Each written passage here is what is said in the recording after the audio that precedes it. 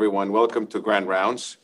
It's a very important Grand Rounds today, and the title tells it all: COVID-19 preparing for the mental health pandemic. And I call it the other pandemic, which is going to have long-lasting effects beyond COVID-19, and we need to understand how it affects our children, how it affects us. And we have a distinguished panel today that will address this issue, and I think you will learn a lot.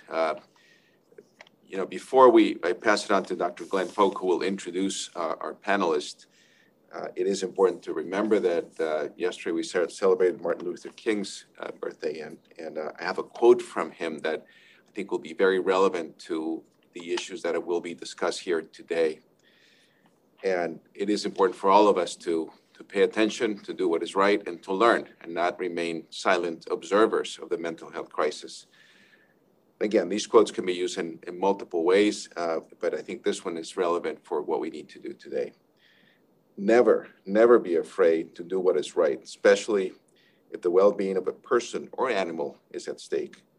Society's punishments are small compared to the wound we inflict on our soul when we look the other way. So I think that's very important, and I think we need to pay very close attention to the mental health pandemic that we're dealing with right now. Certainly our hospital has been affected greatly by the mental health of our children and how it affects us as professionals, our team members, the work that they do every day. I think we will learn a lot today. Again, I hope all of you are staying safe. This pandemic is approaching, by the end of the day, 400,000 of our fellow citizens would have died from COVID-19, which is just really astonishing. So by inauguration day tomorrow, they will surpass that number, which no one ever thought would be possible. So let's learn about this. Let's take care of each other. And I'm going to pass it on to a champion for mental health throughout his life, throughout his career, in a very personal way. And we're just very lucky to have him with us, Dr. Glenn Folk, who's an internist by training, but a pediatrician by heart. And we've had him for now a number of years, leading our practice, leading our hospital in so many ways. And behavioral health, mental health is something that he champions every single day. Glenn, I'm proud to have you come up here, and thank you for your immense service to Connecticut Children's and the kids here in Connecticut that we serve. It's really an honor to have you. Glenn?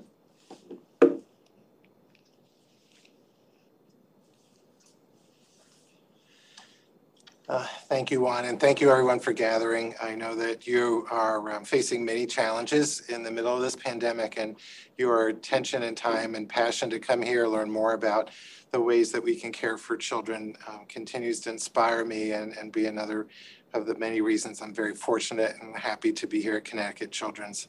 So today, our speakers have asked me not to go through the very long and impressive CVs that bring them here.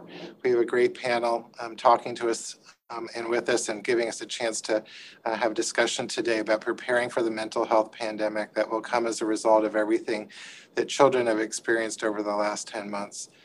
Dr. Jennifer Downs, Dr. Melissa Santos, and Howard Savronsky will be sharing their insights, trends, thoughts, and evidence-based insights with you shortly. But before they do, they ask that I spend just a moment to remind us of the importance of our commitment to caring for the whole child at Connecticut Children's. And with that, I'd like to move to the next slide.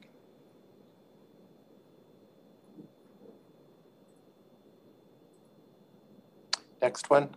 One more. And there we go. So as we approach this discussion today, my simple request as a leader, as a fellow physician, as a parent, as a caregiver, and a family member of someone who has lived with profound mental illness for nearly 49 years now, is that we understand that these children are our children.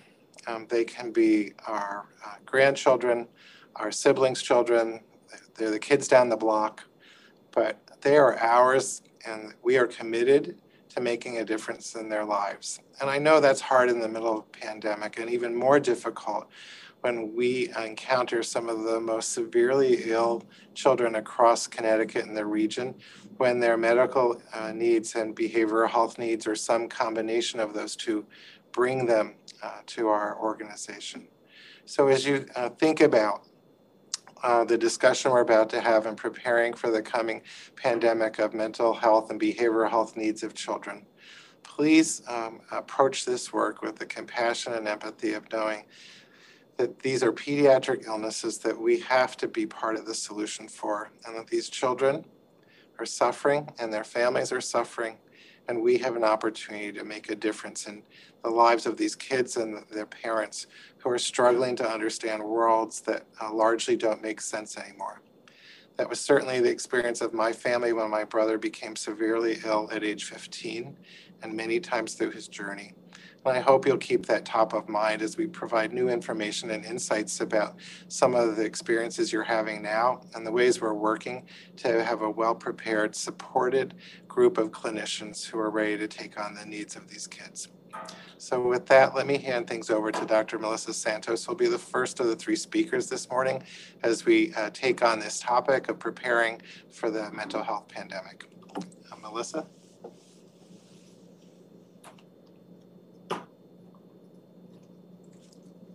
Thank you, Dr. Folk, and good morning, everyone. So I'm excited to be here alongside Dr. Folk and Dr. Downs and Howard to talk a little bit about preparing for the mental health pandemic. So we have three kind of objectives for today. The first is to report on the current mental health trends that we're seeing in COVID-19. And then I'm going to turn it over to Dr. Downs, who's going to talk to you about the use of assessment strategies that you can start using today in your clinical practice. And then we'll turn this over to Howard, who's going to talk a little bit about what Connecticut Children's is doing for this mental health impact during COVID. The title that we have, which is Preparing for the Mental Health Impact, is a little misleading because we know that, if you're here at the hospital, on the ambulatory side, or in your practices, we're in the midst of the pandemic of mental health right now. And so we're trying to get through our content a little bit quickly so that we can spend time at the end to make sure that you have your questions answered and that you leave this grand rounds with the questions that you have in your practice answered, or that you know where to go for the resources that you need. We are also, as speakers, going to be very mindful of, and we encourage you as well to use our person first language. So we know, and I think Dr. Folk spoke to this a little bit, that there is a stigma attached to behavioral health, mental health, psychiatric disorders, whatever term it is that you want to use. And we want to be careful and mindful that what we're remembering is that we're working with children, we're working with adolescents, we're working with families, and that we're not using their diagnosis as an adjective to describe them. So we're not working with anorexics, we're not working with psych patients, we're not working with that thing or that other thing. We're working with a child, an adolescent, a family who has strengths and weaknesses like you all do, like we all do in this room, and that we remember that kind of along the way. So let's talk a little bit about the mental health trends that we see. So what did we see pre-COVID? So what did we know pre-pandemic about what mental health is like for children and adolescents? So we know that by the time children are between the ages of 2 to 8, 1 in 6 children in the US have a diagnosed mental, behavioral, or developmental disorder. 1 to 6. And as we start to increase age, then we start to see rates of 1 to 5 or 1 to 4 along the way. The other thing that we know is that we see a shift in what gets diagnosed by age. So in younger kids, we tend to see more what are labeled behavior disorders, oppositional defiant disorder, or something like that. And as kids start to increase in age, what we start to see is more diagnoses of depression and anxiety come with it. The other thing that we know is that there's significant overlap between our mental health disorders. So if you have a child who's presenting to you that their primary diagnosis or their primary symptoms tend to be depression that they're presenting, chances are pretty good that they also have an anxiety disorder with that as well, and perhaps have some behavioral challenges with it as well. If they have anxiety, they likely have other conditions as well. So it's important to understand that these things overlap a whole lot and that we're working with complex issues along the way. Some just things to keep in mind is that in younger age groups, we know that boys tend to have higher rates of being diagnosed, but perhaps what's most significant, what I think could probably be an entire grand rounds onto itself, is that 22% of children living in poverty have a diagnosed mental health concern. And what's most concerning about that is that they are also the population that is least likely to be able to access mental health care. And Howard will talk a little bit at the end about some of the ways that we're hoping to overcome that, but it's significant. And we can have a whole conversation about ACEs and social determinants of health, but this is a significant population at need. We also know that there's a significant relationship between mental health and physical health, and that these two things can't be separated along the way. So if you come to my clinic at the obesity program, 55% of kids that come to our pediatric obesity program have clinically significant levels of depression upon entry into our program. And for the most part, we are their first time that they've seen a psychologist for that depression. Dating back to my days working in HIV, we know that kids that have been affected or infected by HIV at birth, by the time they hit adolescence, up to 61% will have a diagnosed mental health condition. 36% of kids that will have symptoms of depression following a traumatic brain injury. We know that there's significant relationships between sleep apnea, depression, anxiety, obesity, self-esteem. And we know adherence to medical treatments are often reported at less than 50%. So we know that this is all sort of mixed up in together. And perhaps what's most significant is that we know that suicide is the second leading cause of death for children starting at the age of 10. And it's such a startling statistic that I feel the need to say it again. Suicide is the second leading cause of death for kids starting at the age of 10. And what's also becomes concerning with that is that nearly 1 in 8 kids starting at the age of 6 have thoughts of suicide. So thinking about a 6-year-old having thoughts of suicide, and this is pre-pandemic. And we know that COVID isn't helping at all. So this is data from the CDC where we compare a number of ED visits for mental health between April to October of 2019 to April to October of 2020. What we see is that for kids between the ages of 5 to 11, the number of visits have increased almost 25%. And for adolescents between the ages of 12 to 17, the number of visits have increased almost 31%. As many of you may know, about a year and a half ago, our emergency room rolled out suicide screening where almost every child starting at age 10 is screened for suicide. What you are looking there, and a thank you to our ED staff and Deb Burns for this data, is the past year and the percent of patients in the ED that were screening positive on the initial screening for suicide. Dr. Downs will talk a little bit more about this measure in her talk, but what you can see is with the start of the pandemic, the trend going up, it going down a little bit in the summertime, and that spike going back up in terms of back to school. And the important thing to know about these percent of patients that are screening positive and needing further evaluation for suicide evaluation is that these are not all behavioral health kids. So these aren't kids that are presenting to the emergency room for a behavioral health concern. The orange line shows that many of these are kids coming in for medical concerns. So kids that are coming in for a sprained ankle or a broken arm or something like that are screening positive. In November, almost 10% of kids presented to the emergency room for a medical condition required further screening for suicide.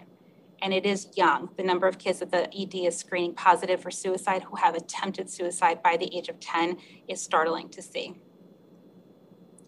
And throughout this, we have to remember our parents. We have to remember ourselves as grown-ups, but also the parents that we serve as well. This is data from the CDC, from the census. This is the Household Pulse Survey. Many of you may have received an email to participate in this, but they will track a variety of outcomes and ask people to report on many things every week, including symptoms of anxiety or depression. Last summer in Connecticut, most adults were reporting symptoms of 10% of Connecticut adults were reporting symptoms of anxiety or depression. That's the yellow line at the bottom. The blue line was this past summer. Up to 40% of Connecticut adults were reporting symptoms of anxiety or depression since the pandemic has occurred. And what you can see is it's rather interesting when you overlap it to things that occurred in the state during this time. So you saw a dip starting to go down when phase 1 started to reopen. I think people had a lot of high expectations for what that meant. You didn't see that dip down once phase 2 started. And now with back to school, you've seen that spike sort of start to go up as well. So I think as Dr. Salazar said, we have to be careful with ourselves and our own mood and be careful about our parents and be mindful of that with the parents that we're serving as well. And so what are families saying? So this is data from a COVID impact survey that we administered in our clinic, in our obesity clinic. And so this is some of the things that parents said when we were asked, just tell us a little bit about what COVID has done for your family. My child's been depressed due to COVID-19 and not being able to see friends and go places. Their father's stuck in another country and can't travel to the US to see them. The pandemic has made for a lot of stress, anxiety, and sadness. I'm scared that I may bring the virus home to my kids. I stress over my family's safety at all times. My son thinks there's no getting better from this and that he's going to die. And so these are the things that our families are sort of carrying with them in terms of the impact of COVID in their everyday life. And as we think about next steps and we think about where do we go from here, it's sort of concerning because even if Dr. Salazar at 2:00 during town hall came up here and said, COVID's over, we're done with it, everybody's good, we're not going to get sick from it, all better, he'd be very happy to do that. We'd all be happy. He would start hugging people. We'd all burn our masks on the front lawn. Like we would all be very happy.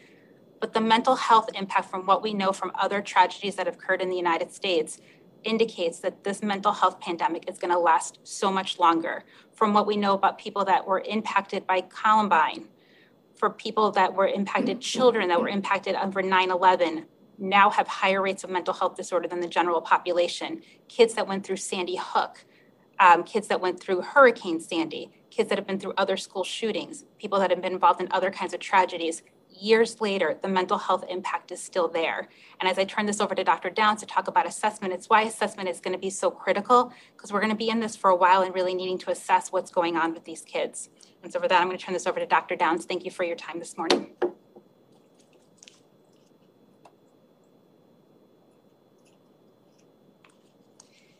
Thank you very much, Melissa. I appreciate that.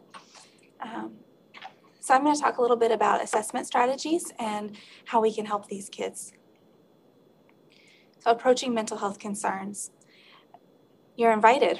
Everyone can do this, and I do encourage everyone to do this. It's very simple. You need a psychiatric review of systems and a safety check. You do it with the parents in the room. You do it without the parents in the room, every visit, and just start asking. So first question is, what do I need to ask?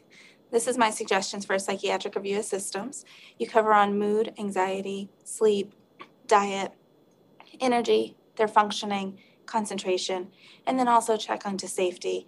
So any self-harm, any thoughts of harming others, any legal concerns or DCF involvement, any substance use, any abuse. There's a lot of screeners out there that can help us with this, make it a little bit easier so you don't even have to think about necessarily everything you need to ask. One of the most common ones that I would definitely encourage you looking into is the pediatric symptom checklist. And this is just a screenshot of the parent version and the youth version. There's a 17-point checklist. There's also an expanded 35-point checklist.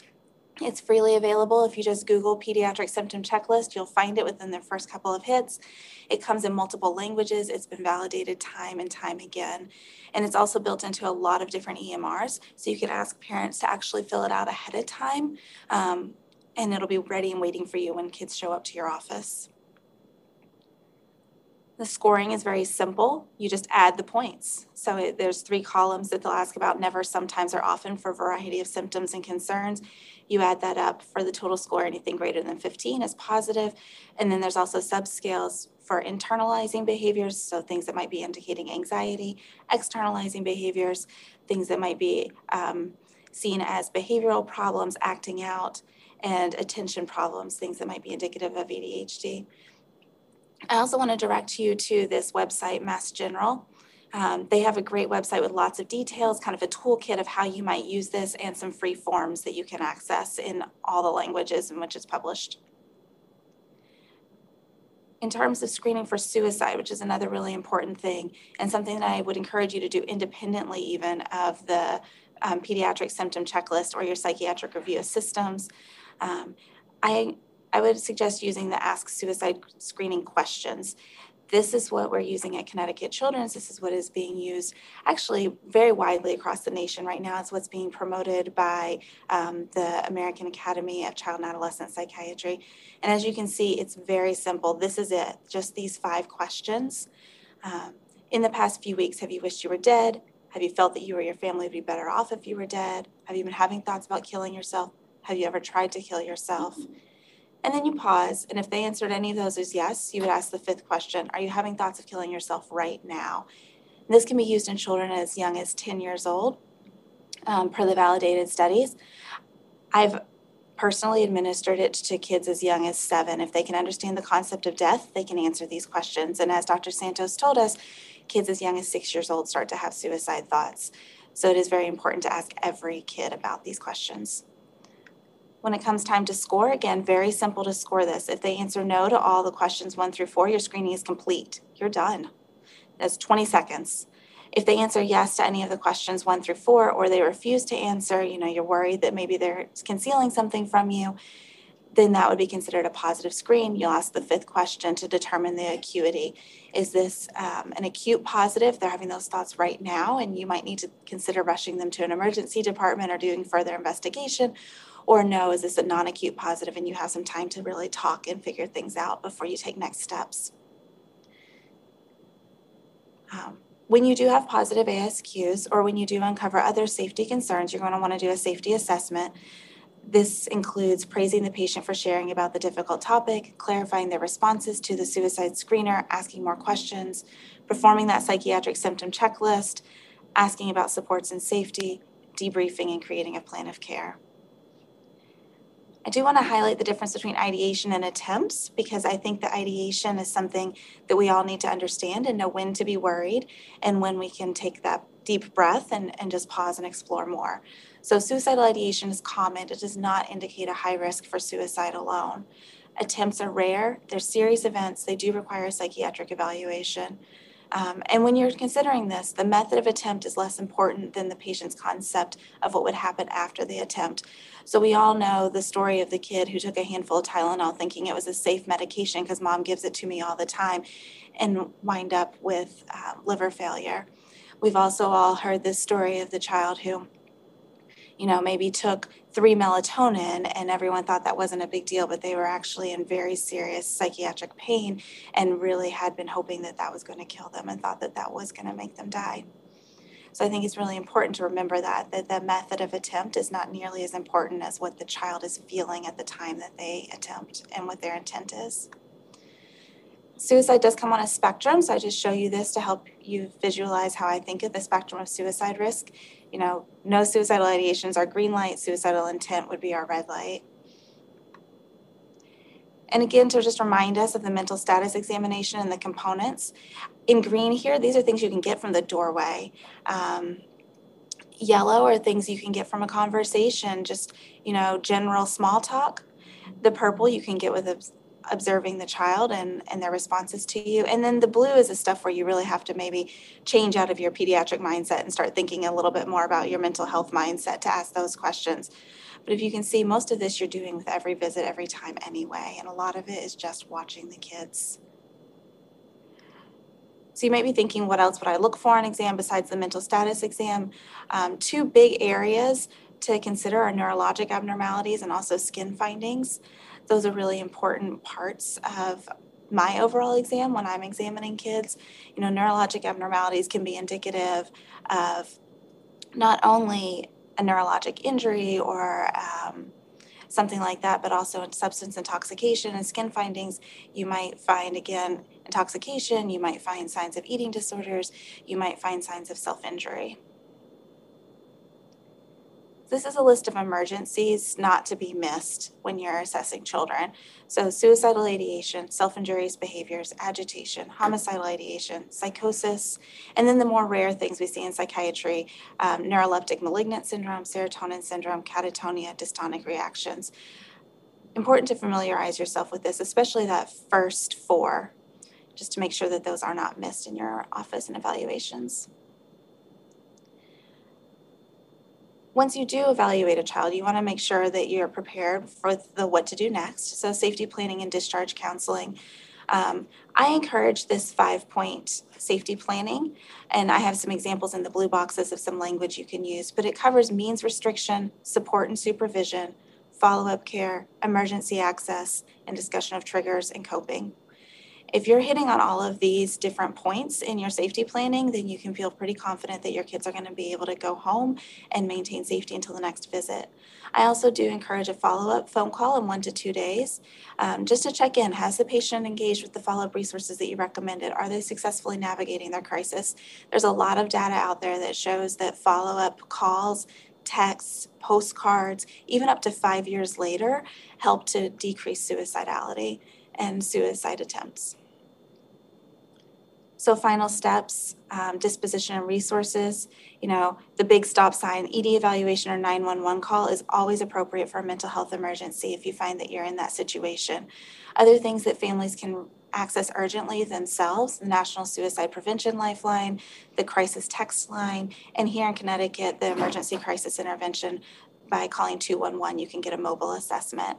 Some non-urgent resources, Connecticut Children's has a Center for Care Coordination that can help connect patients to services.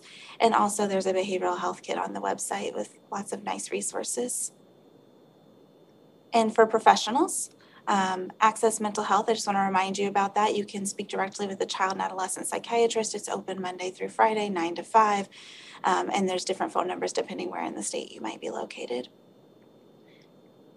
And so with that, I'm going to turn it over to Howard to talk about what is Connecticut Children's doing. Thank you.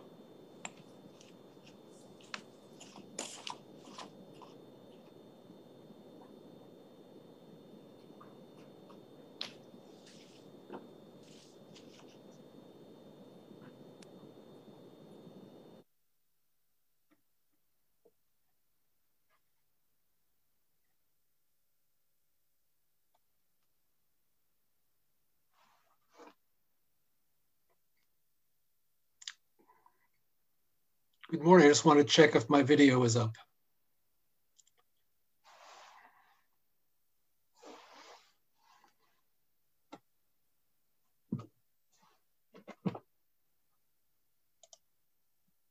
Yes, you're good. Okay, great. Thank you very much. Thank you very much. Good morning, everybody. So at Connecticut Children's, we are clearly driven by our values and are committed to caring for the whole child and the family. Next slide, please. We've clearly seen an impact that COVID has had on the behavioral health, emotional needs of kids and families. There is no question that over the past several months, while the volume may not have been as much as pre-COVID, the acuity level of children coming into our emergency room and seeking services has increased, partly due to the emotional trauma and experience that they've had during the pandemic, but also the loss of services and access to services that they've experienced during the pandemic due to the closure and the limits set by providers in our community. We recognize at Connecticut Children's that kids coming to us in crisis are not homogeneous, that crises come in all different forms. And therefore, we've established a continuum of care to address the crisis that presents in our emergency room and throughout our hospital. In our emergency room, we've adopted a rapid access to acuity process where we try to screen and see kids as quickly as possible to determine their level of acuity and their need. And as Melissa had stated earlier, we have instituted a universal suicide screening form to not only address the kids presenting with behavioral health problems, but also children coming in with medical needs, recognizing that as our commitment is to deal with the whole child and understanding that emotional needs cannot be separated out from their physical illness. We provide dispositional assessment to determine the level of care the child requires. For those with higher levels of care, they are seen and continue to remain under observation in our Zone C, which is a dedicated, safe environment within our emergency room that is staffed by highly trained behavioral health specialists that can provide adequate care, observation, treatment, and dispositional planning. For those children who are less acute, we have a rapid discharge process in place where behavioral health care coordinators and social workers work with our medical team to rapidly assess, triage, and discharge children from the emergency room. We've looked at our data over many years, and currently it's really not that much different, but a large number of kids coming to the emergency room do not require extensive emergency room care, but can be seen rapidly, assessed, and discharged back home, back to the community to be seen and followed by providers there. But we also know that there are many children who require care in the community, but who are not connected to community providers. And the wait oftentimes can result in further decompensation. So about 2 years ago, Connecticut Children's established the Transition Clinic, which provides a bridge between the emergency room and community-based care. We provide at the hospital rapid assessment, therapeutic support by social workers, a treatment team that consists of child psychiatrists, clinical social workers, and care coordinators, where we can provide interim care while a child is waiting for an appointment in long-term care in the community. We've recognized that a large number of children continue to return to the emergency room as recidivists over the years after their first visit. And we suspect that a large part of that reason is that they fail to connect with appropriate care providers in the community. So the Transition Clinic is a very unique service that's unique to our state, where we have provided an opportunity for kids to be safely maintained and protected while they're waiting for care at a longer term facility. Next slide, please. We are also in the process of developing a brand new strategy, which is to create an urgent care, behavioral health urgent care model that will begin to provide the community, providers like yourselves and schools, an option to sending children to the emergency room. We understand that a large number of kids who are sent to the emergency room do not really require that level of care. But in the absence of any other option, they are oftentimes by schools placed in an ambulance and just sent to the ED for a second opinion or a quick look-see. We believe that we can provide better care at a reduced trauma to the family and children at a reduced cost by creating an opportunity for kids and families to access an immediate clinical assessment and referral as a way of avoiding emergency room care. So we have just hired a clinical social worker who will be working out of our transition clinic, who will be providing initial clinical and dispositional assessment in an effort to divert children from the emergency room. We are initially going to be targeting our primary care providers and local schools as a referral source so that we can begin to try and keep children from the emergency room and keep them linked to appropriate levels of care. Next slide, please. We also know from national data that only 20% of children who need mental health services receive care from specialized mental health care providers. We know there's been, for many years, a national shortage of board-certified child and adolescent psychiatrists. And we also know that pediatricians are the single largest provider of behavioral health care and medication for children.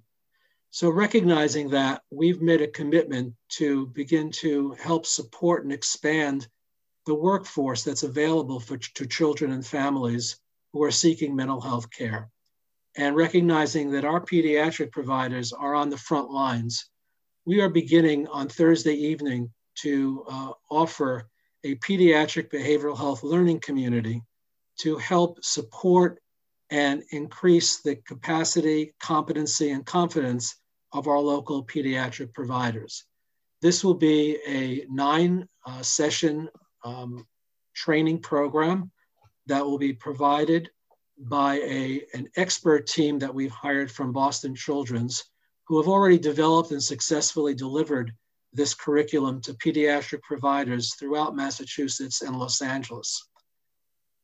This training and consultation will be offered with the goal of supporting and enhancing the competencies of primary care providers and their staff so that they could better identify, screen, and treat low to moderate level mental health concerns amongst their patients.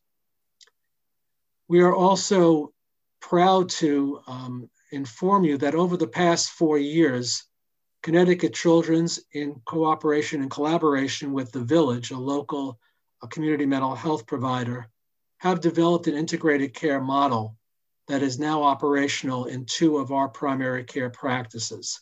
And we've successfully demonstrated the effectiveness of providing integrated behavioral health and medical care in a collaborative, holistic approach to children and adolescents and their families. Next slide, please. We've also, as a medical facility that is committed to the full health and care of our children, recognize that a large number of our children who are seeking medical care at Connecticut Children's also have comorbid, coexisting mental health or behavioral health issues. And we are able to very proudly offer an expert team of mental health providers staffed by psychiatry, pediatric psychology, and clinical social work, and care coordination that work as part of our consultation liaison team, working directly with the medical providers, nursing staff, and support teams to help diagnose, assess, manage, and provide dispositional planning for all of the patients at Connecticut Children's who may also have a comorbid psychiatric, behavioral health, mental health condition, along with their medical concerns. And we also, as Dr. Santos pointed out, recognize the need for mental health support in all of our ambulatory medical clinics. And therefore, we have a long history of providing an incredible team of highly trained, specialized pediatric psychologists and social workers who are embedded in most of our ambulatory medical clinics that provide a full range of mental health services addressing the needs of those children and their families. We provide specialty care also in our Division of Adolescent Medicine for those children who are experiencing eating disordered. And in the Division of Behavioral and Developmental Pediatrics, we're also working and providing services to children on the autism spectrum. Next slide, please. So as I said earlier, Connecticut Children is committed to caring for the whole family, the whole child and the family. Our investments are working to normalize behavioral health as a non-negotiable part of primary and specialty care. Our investments are building new capacity, new workforce, and new programs, which could be illustrated by our quick adoption of telepsychiatry and telemedicine that allowed us to continue providing excellent care to our patients during this pandemic when they were not able to directly come and access care at our facility. We've been able to maintain and provide the necessary mental health supports to children and their families through our transition clinic, on the floors, and in our emergency room. And with that, I will turn it back to to Dr. Santos or Dr. Salazar, but thank you very much. Thank you, Howard, Jennifer, and Melissa, for a great presentation. You can see the strength of our program and the many ways that it's changing and evolving to serve the children and to help all of you as pediatricians. So I'm going to ask Dr. Downs and Dr. Santos to be closer to the microphone there, as long as you stay within 6 feet. And then and Glenn, just be on the queue as well. So this is a question that I predicted would come.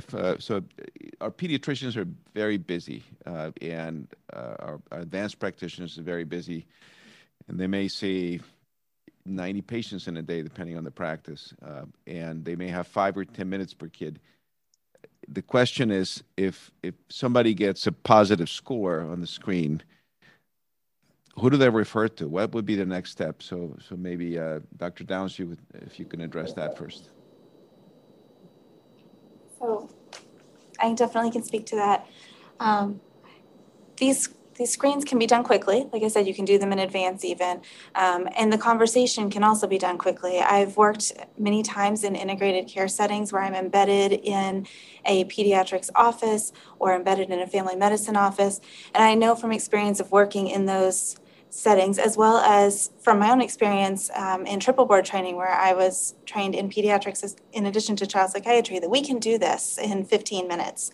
We can get this completed during a visit. And it is important that we ask, and for the rare kids where it does derail your day a little bit, it's worth it. This is important. This is something that we all should do. We do have next steps available. As you heard from Howard, there's lots of psychology embedded within some of our subspecialty clinics at Connecticut Children's. We have the emergency department for emergencies. We have community mental health centers such as the Villages in the community. You have Access Mental Health that you can call to help give you advice, to help connect you to resources. You have the care coordination line at Connecticut Children's. I think there's a lot out there. There's also a great website called Psychology Today, which is a free access for patients and families that you can search different mental health care providers in your area by insurance. So I think it's really just about starting the conversation, and then the what's next will come, because there's definitely options out there. So Maybe Dr. Santos, if you can comment, just again, for pediatricians, 1, 2, 3. Okay, it's Monday. This is my 15th patient, positive screen, very concerned. How do we avoid 911, go to the emergency department, and actually access some of the services that you are providing now? Yeah, I struggle a little bit with this question because I always times think like, you wouldn't ask this question about doing like if you screen positive for diabetes or things like that. This is part of the care of the whole child as well, their mental health as well as their medical health and things like that. I do think there are ways for pediatricians' offices to be proactive. Of course, my gut reaction is you should get a psychologist for your practice. But I think there are ways that you could be proactive in the education and putting things in place to help your children even prior to those screenings, either by getting somebody in your office, by connecting them to resources later on.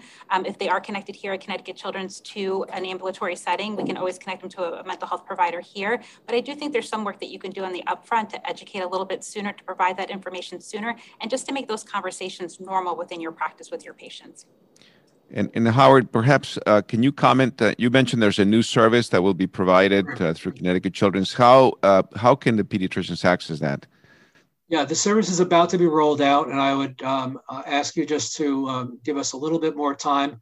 But there will be a number that will be published once this is set up, which will be available to you to exactly do this kind of consultation. And it's our hope that once we have this person in place, those kinds of questions would be ideal for the urgent care transition clinic to be able to help you figure out what is the next step, whether that child is acute enough we're requiring emergency care, whether you should call 211 to access our statewide emergency mobile service, or can we provide a quick consult on the phone, direct you to a local provider, or make an appointment at our transition clinic where you can be seen right away by a psychiatrist and social worker until we can find a more long-term solution to the child's presentation.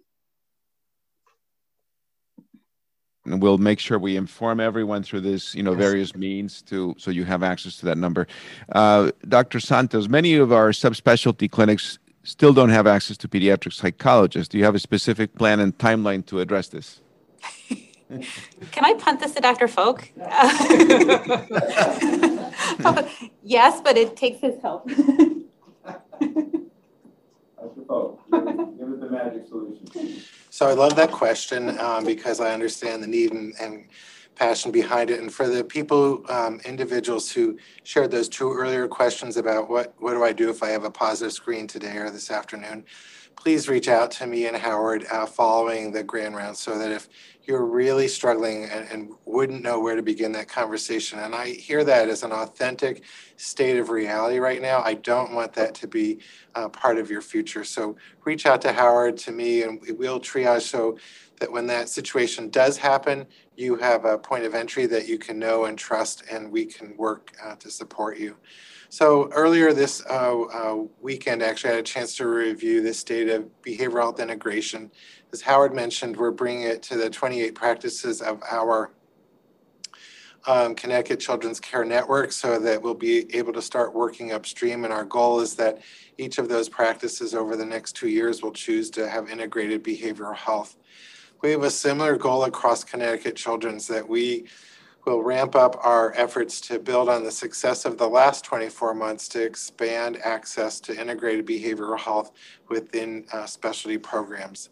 That's not as simple as just plunking a behavioral health clinician, whether that person is a highly skilled psychologist or a clinical social worker in your practice. What the literature and from work that I led previously when I was in Boston says is that those programs don't work unless we provide simultaneous training and support for clinicians to know how to connect. So at the same time, we're ramping up to provide behavioral health integration across the care network. We're continuing to work systematically to identify the population-specific needs of specialty programs and to create a path that's fiscally sustainable and clinically successful for you to move forward. So if you're asking this question from a division and you feel that you have critical mass and a willingness to work with us to make those investments, we'll work with you to make this a reality. It won't be instantaneous, but over the last 24 months, we've brought integrated behavioral health to 8 clinical programs that didn't have it previously. And we're committed to working on this because my ultimate goal, and I know this is one that our CEO, Jim Schmerling, and the whole executive management team shares, is we're committed to caring for the whole child, and we don't want there to be any disconnects in any of our programs between our ability to care for the whole child. So once again, please contact me so I can provide a more specific reply to you for that very fair question. But we are continuing to work to make certain we understand the needs within programs, that we partner with clinical leaders and clinicians to create a path forward, and that we do it in a way that will be successful and sustainable. So I look forward to getting that email and launching that work. Glenn, stay up there for a second. So and this is for you and Howard, are the insurance companies keeping pace with the evolution of the care you're describing? Yeah, that's a great question. The answer is yes and no. So I'll start with the yes because I like being pragmatic and positive. So many insurance companies now understand in ways that may be self-serving or may be based on other factors that they are spending enormous amounts of money on kids with behavioral health needs and what they consider to be high-cost, lower-value settings, ERs, inpatient behavioral health units, and other settings. We also know from work that I did in a past life that children with behavioral health needs have between 500 and 700% higher healthcare costs. So some insurance companies seeing this data have actually started to develop more progressive approaches to access to behavioral health care. They have created payment for CPT codes that allows for care to happen in integrated medical settings. They've gotten rid of rules that used to prevent people from seeing a medical clinician and a behavioral health clinician on the same day. And a small number of them are even providing payment for care coordination. I'm saying that, frankly, because not all insurance companies have taken that approach. And one of the things that Jim Schmerling, our CEO, has been working to advocate is that children no longer require prior authorizations to access behavioral health care.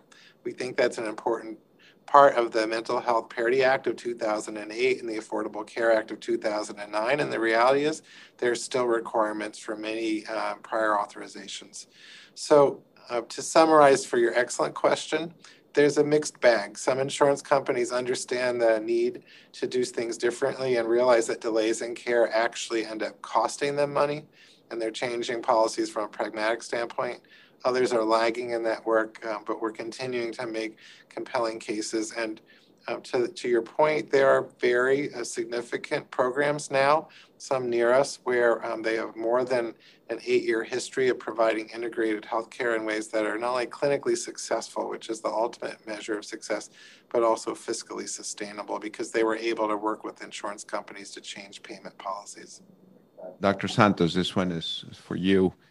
Do any of the services in place or plan focus on dialectical behavior therapy? I'm not sure what dialectical behavior as a way to address coping and the PTSD and the pandemic experience. Yeah, I think all of our psychologists across our ambulatory clinics use a variety of different strategies to be able to do it. Do we have a plan to roll out an entire DBT program? No, but I would say that all of our clinicians use those skills when appropriate in their sessions. Can you comment on DBT? Just shortly what it entails? Oh, so dialectical behavior therapy is just a type of therapy that's been shown to be very effective for trauma and getting over trauma therapy. Okay, Dr. Downs, comment question for you. So with the coming pandemic, what are the major things that pediatricians should be looking for? Sort of major disorders that they could be seeing in your opinion? So I think that, as Dr. Santos was showing in some of her slides, we're seeing some uptakes in depression and anxiety.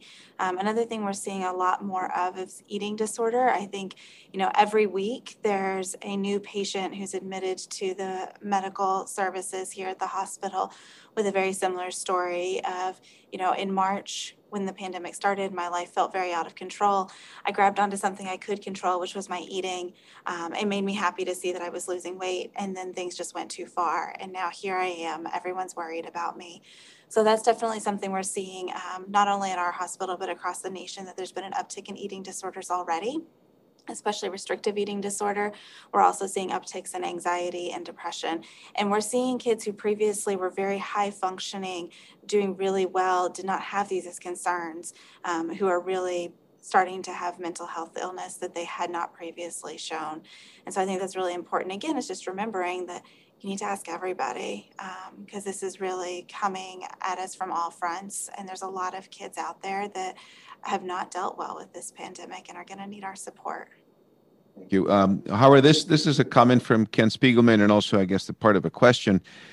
Ken says, very important to emphasize the importance of all pediatric providers giving out 211 EMPS to all families who can call for mental health needs at the outset. They can also come to the office for evaluation or a short ER visit. Also, telemedicine is very much geared towards addressing mental health concerns of families given time needed, as is done by the majority of therapists at the present time. So can you comment on 211 services and telemedicine services? Sure. The state many years ago, recognizing the need for families to access and for providers to access immediate care, set up the 211 number where they have trained folks on the phones, manning the phones, and have direct connections to the state's emergency psychiatric services. So if you have a child in your office and you've screened them and you're concerned that they might be experiencing a mental health crisis, you can call 211 and they can then notify the local EMPS provider, which is the emergency psychiatric service for children, who will then dispatch a team to the child's home or your office and do an on-site assessment, and can then determine whether the child needs further assessment in an emergency room. So that's something you can do right now. It's immediately available, pending the establishment of our urgent care model, which we're doing in collaboration with the state. There are multiple mental health providers in each of your communities, and I would suggest that if you haven't already, to identify them and reach out to them. But as Glenn did say, that we are available should you have a challenging situation to help you identify a local provider, or in ways that we can address the child's needs at Connecticut Children's. I'm going to put two questions together, and Glenn, this will be for you, from Dr. Scherzer, a pediatrician. I think we need to be realistic. It is not possible to churn through exams, and we're going to look at behavioral health screenings and give families a chance to talk about anxiety and mood. The frequency of positive screens in our practice approaches 20%. Fortunately, we have resources in our office, and we have an embedded psychologist in our pediatric offices. It takes time. What efforts are being made to help payers realize that this is a new way of doing preventative health, so that pediatricians can be paid for the increased investment of time needed to evaluate those children? Similar questions, how do we get paid for these screenings? So it's sort of a combined question of embedding psychologists within a practice. What can we tell our pediatricians? So Dr. Scherzer, I love that question and the follow-on to it. So you're right. I honestly believe that one of the gifts of COVID is that we've been unencumbered from some of the visits that typically made up a very significant portion of visits in primary care pediatrics. I've seen it firsthand from my wife's practice, as well as from my supported primary care East and West.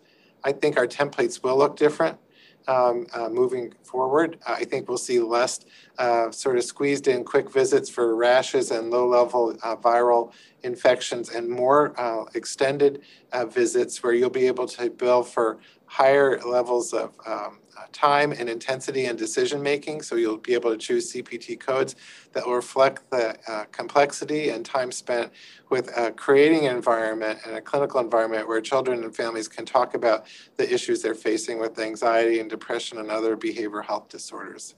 Now, that doesn't mean that I think that primary care pediatricians need to start acting like psychiatrists. We still need to build an ecosystem where highly trained professionals can be our partners. And as you know, in primary care East and West, we have an integrated model where we have access to behavioral health care coordination, as well as two very skilled doctoral level psychologists who have a focus and passion on integrating their care within a medical setting, our primary care clinics. So I have discussions every month with insurers across the state and the region about the need to make certain that we can receive payment for these services, their importance to managing the behavioral health care of children in addition to the medical health care. We know that children with chronic illnesses that are not well controlled are much more likely to have a concomitant behavioral health issue. And this work is all tied together. So I want to affirm that I believe the template of the primary care pediatrician will continue to evolve towards a smaller number of visits, but visits that are longer and more complicated and can be billed at higher levels based on time and complexity. And we need to have, as I said earlier, an ecosystem in those practices where people who have training and know what dialectical behavioral therapies are and what the appropriate treatment therapies are for kids based on age and developmental status and illness we're treating can receive those evidence-based treatments. Because the thing I don't want us to forget in the midst of this pandemic is these treatments work. They save lives. They're directly responsive to the fact that suicide has become the second leading cause of death in people 10 to 34 in the state of Connecticut. And these efforts continue to really try to tear down the historic disconnects between the behavioral health and physical health of children. So thanks for such a thoughtful and informed answer. Question. Dr. Downs, so we're kind of winding in. We still have a lot of questions. I mean, obviously, this could be an hour of a question and answer, but Jennifer, the question is specifically about dealing with the parent's own anxiety and mental illness. What are the resources for a parent? We're dealing with a child, but what about the parent? Yeah. So I think that's a harder question for a lot of us, right? Because we are pediatric providers and we're used to taking care of the kids. It is really important to ask, and I'm glad you're thinking about the parents and asking about the parents, because when the parents are unhealthy, then they have a hard time caring for the children, and the children suffer more consequences of that. I will say that embedded in all of our communities, our community mental health centers, and those service all ages of patients, both children and adults, and that is a federally mandated care network. So that is one place to look. The website I mentioned previously, Psychology Today, also has adult services. And I think also seeking out care coordination. So I know on my slide set, I showed you the Access Mental Health number. They have care coordination available. Connecticut Children's has care coordination available, and they can help connect parents to resources as well, not just the children. The first step, though, is you acknowledging that the parents are also in distress and joining with them and being that empathetic voice to let them express their concerns. Sure. You have 30 seconds. Two other quick things. So the reality is in integrated settings, 50% of the time we're treating the parent, not the child. And there are CPT codes that allow us to provide brief therapy interventions for parents where we can bill for sessions without the child present. And those are often directly addressing the mental health needs of the parent. They're not appropriate for parents who need more extensive care, but they can be a bridge to that needed care. Okay, thank you. Dr. Santos, I'm going to ask you to close the session with final comments and thanking everyone here. So I want to thank everyone for attending today's Grand Rounds. Obviously, this is a topic that's really passionate for all of us. I think if you have any questions about any of the care that your patients are receiving, or you have any kind of mental health questions, I think without hesitation, you can reach out to any of us that spoke here today. Feel free to reach out to me, Dr. Downs, Dr. Folk, or Howard, and we'd be more than happy to help guide you in your next steps with your patients. And we thank you, as always, for your attention to behavioral health. Thank you all of you for an outstanding presentations. We'll provide information on how to sign up for the behavioral health training session that is being offered through Boston Children's. And I challenge all of you that next year will be offered through Connecticut Children's and not the Boston Children's model, which we like them, but we're better. And so thank you again. We'll see you on Friday for the our typical Ask the Expert session. I think this time we have Dr. Shriver and we have Dr. Mel Collins from Pulmonary Medicine. Thank you again. Be safe. We'll see you next week. Bye-bye.